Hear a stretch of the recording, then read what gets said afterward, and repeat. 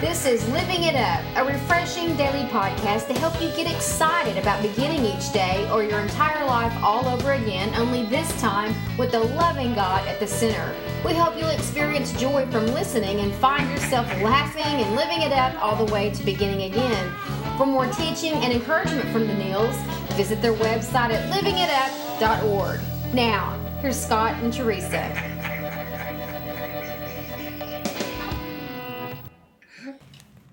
Hey everybody, it's December 31st, 2013, New Year's Eve. Happy New Year's Eve. And I'm Scott with my lovely wife Teresa, and this is Living It Up While Beginning Again. Mm-hmm. We've got a really awesome topic, I think, today, and it definitely deals with today, which is New Year's Eve. And we pray that it is not only eye-opening, but it is encouraging for you in your new walk in 2014 with God. Mm-hmm.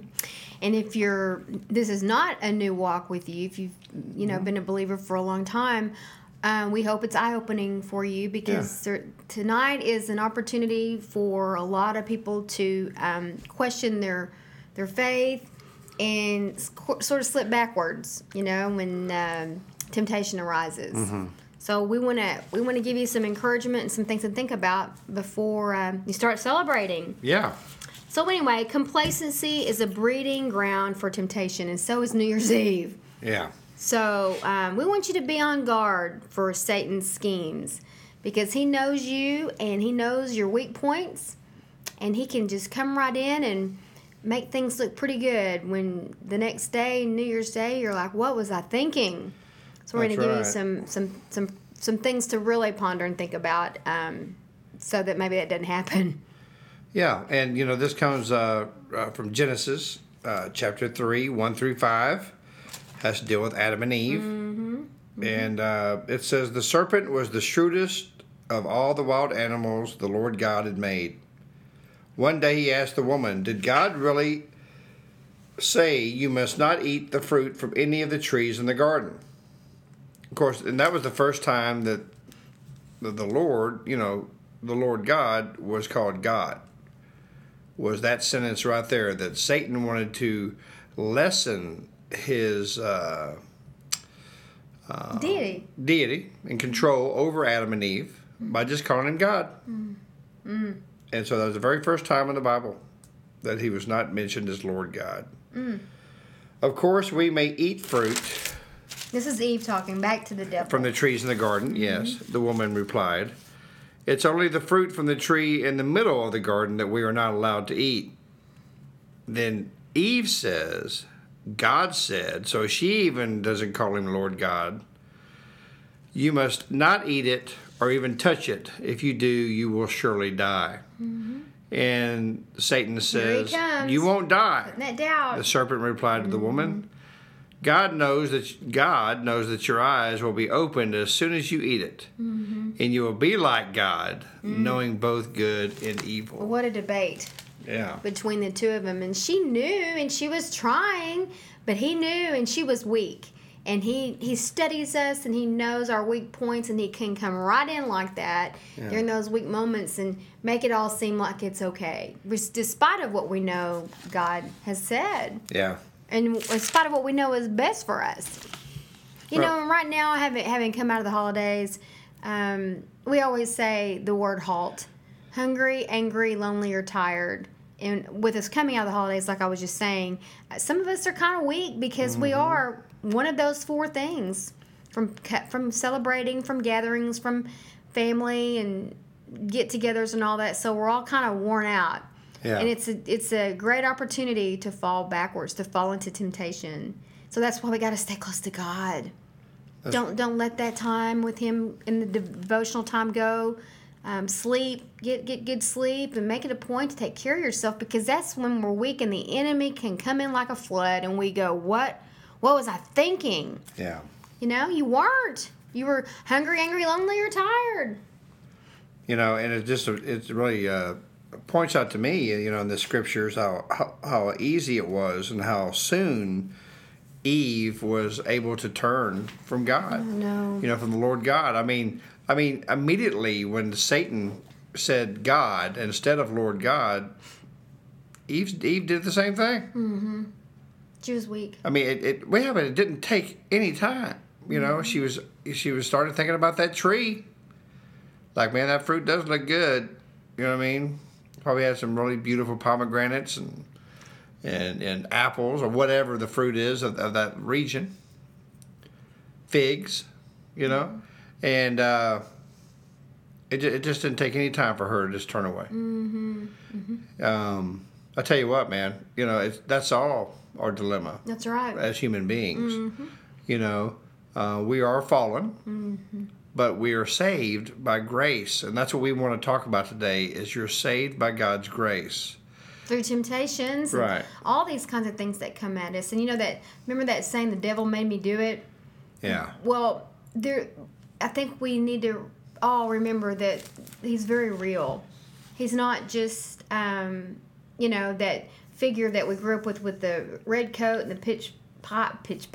the pitchfork and the horns. He's very real, and we're constantly in a spiritual battle between good and evil. Yeah. But God gives us free choice. But it's also up to us to take care of ourselves so that we can be on guard for these down times when we're susceptible. Yeah. And, you know, and the way that Satan does it is he strengthens the temptation by weakening your faith. He does. You know? Look at the doubt he was putting in her head. It's kind of like, it'd be okay to do it this one time. You know what I mean? Really? He said that? You know? So, you know, but God is the God of the universe. He is the one who can bring you out of any temptation. And you know what? When you are tempted, and you know, New Year's Eve is a good topic for New Year's Eve, because man, there's a lot of temptations out there tonight. You know, and the great thing about Jesus is, you know, that's the greatest high of all. You know, because it never goes away, and it doesn't hurt the next day. You know, it's just a wonderful, awesome experience that lasts for eternity. That's right. Yeah. That's the kind of partying I like to do now. That's why I like to live it up, you know, with Jesus. Well, beginning again. That's right. So we hope that what we've said here has struck a chord with some people listening, and we just want you to you know, come to know the Lord this year. Maybe you're like me. Maybe you had such a religious mindset. You thought you knew Him, and you really didn't. Yeah. You did a lot of things because it was the right thing to do, maybe tradition, but you didn't have any basis of the motive being because you loved Christ, because you had a relationship with Him. I thought I did, but I was more about just, you know, doing church and all those kinds of things. And I'm still in church, and I'm not talking about that. I'm just talking about works mentality. Yeah.